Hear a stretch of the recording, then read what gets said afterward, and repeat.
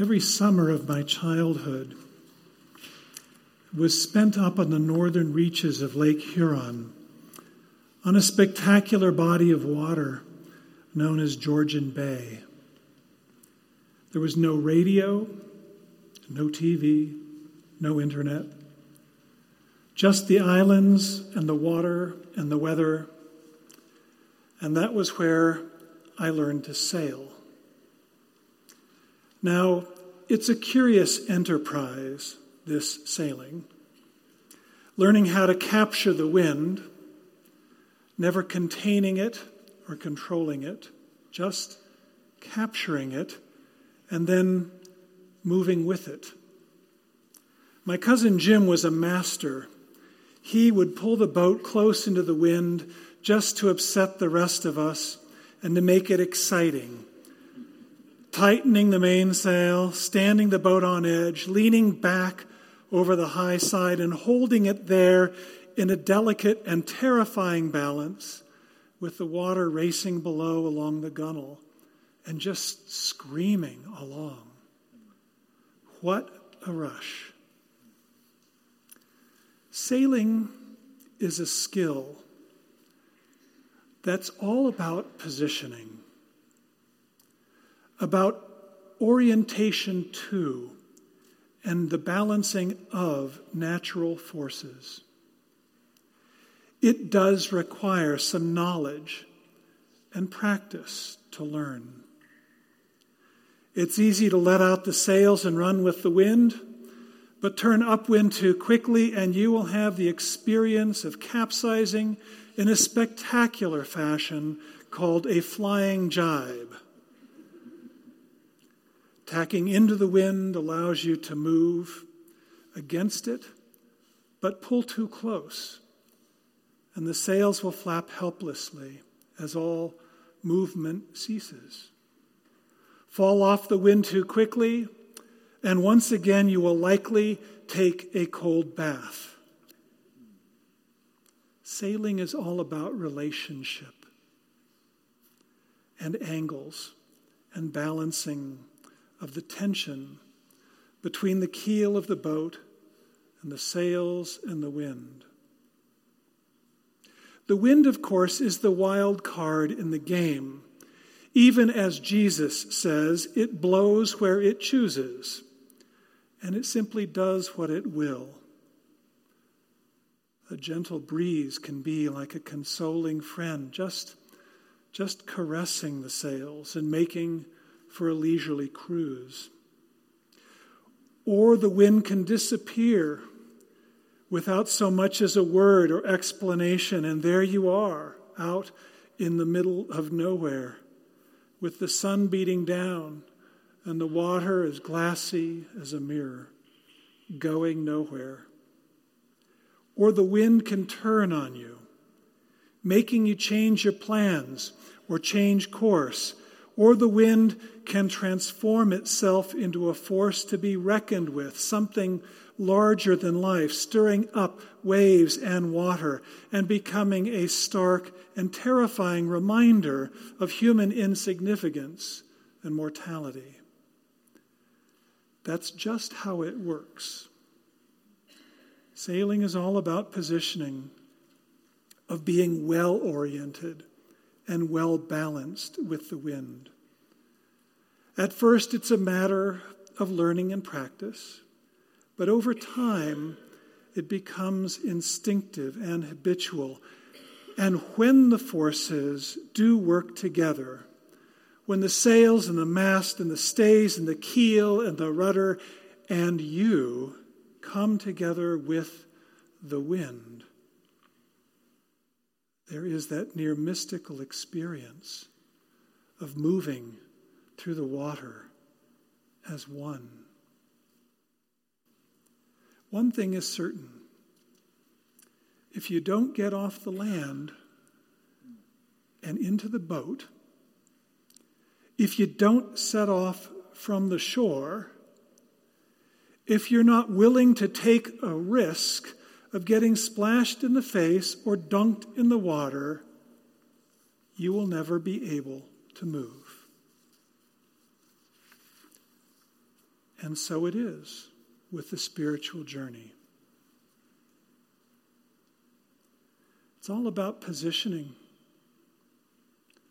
all about orienting our hearts, the core of our being, and positioning ourselves, our minds and our bodies, our psyches and our souls, in such a way that we learn to move with the living Spirit of the living God, that divine love that is always moving within us and around us and through us, giving life and breath and healing and hope, not just to us, but to a world that desperately needs to learn how to move as one with that same breath, that same divine love.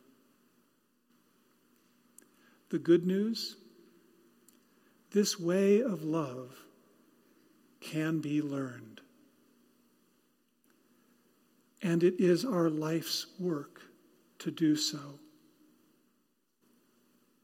Nothing is more worthy of our time. Nothing more deserving of our care, our thought, our effort. It will set us free. All of us here tonight will stand momentarily and make some commitments that have everything to do with how we will choose to orient our hearts and minds and bodies, not just toward God, but toward ourselves and toward others, and even toward all of creation. We will say that we will invest our lives and ground our lives in this love that is the source of life, this miraculous dance we call Trinity, Father, Son, and Holy Spirit, always moving, always creating, always giving life.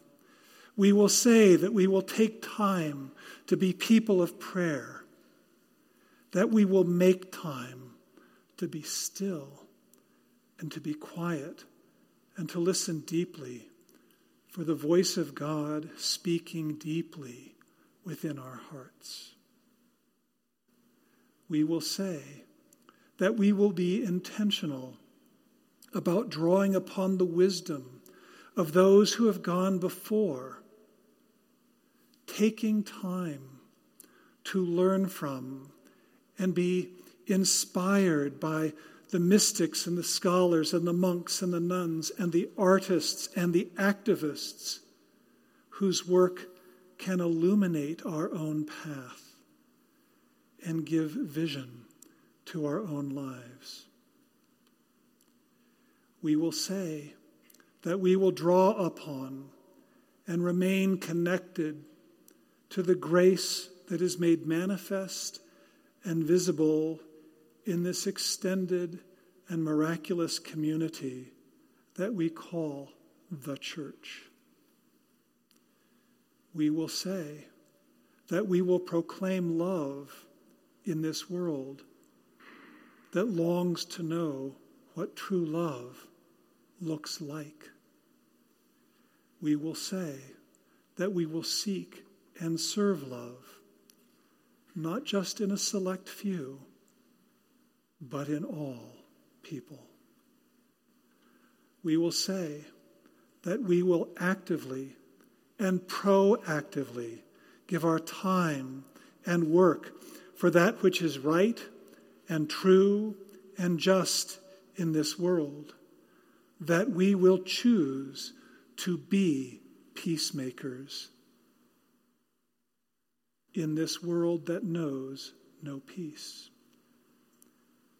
We will say that we will dare to open the eyes of our hearts wide and to recognize, respect, and cherish the divine dignity that is implanted from birth in every human being on the face of this earth. That's what we will say.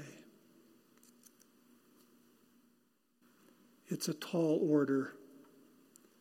None of us can do this really on our own. But then again, there is this. The wind. The living, moving, breathing, liberating, life-giving Spirit of the living God, always blowing through us, always blowing around us and among us, just waiting to fill our sails and carry us all into the heart of life itself. That's the invitation of baptism. How will you choose to position your heart? Amen.